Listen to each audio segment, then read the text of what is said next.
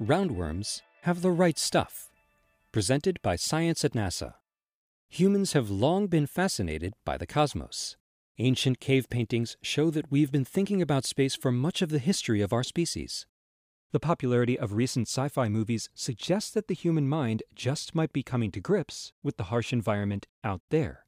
The human body is another matter. When gravity is greatly reduced, as in spaceflight, we no longer use our muscles to resist the usual pull of a planetary mass, and without additional exercise, astronauts lose both bone and muscle.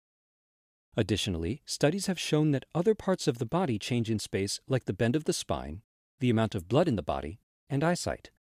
As we are now, prolonged voyages into outer space may be limited by our physical abilities. But a tiny new astronaut could provide much-needed insight into the ways that our bodies behave in microgravity. The noble roundworm. It may come as a blow to the ego, but roundworms, or Caenorhabditis elegans, share a considerable amount of genetic material with humans.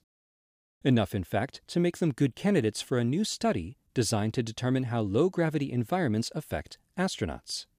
Roundworms, like fruit flies, are often used as models for larger organisms. This is because their short lifespans allow for scientists to observe several generations of worms within a short period of time, yielding quicker results for studies. In a new investigation entitled Alterations of C. elegans, Muscle Fibers by Microgravity, crew members of the International Space Station will grow 2 batches of worms, one in microgravity and one in a centrifuge, allowing the worms to experience simulated gravity. The Japan Aerospace Exploration Agency, or JAXA, will be spearheading the investigation. The astronauts will cultivate multiple generations of the organism, so we can examine the organisms in different states of development, says Atsushi Higashitani, principal investigator for the experiment with Tohoku University in Miyagi, Japan.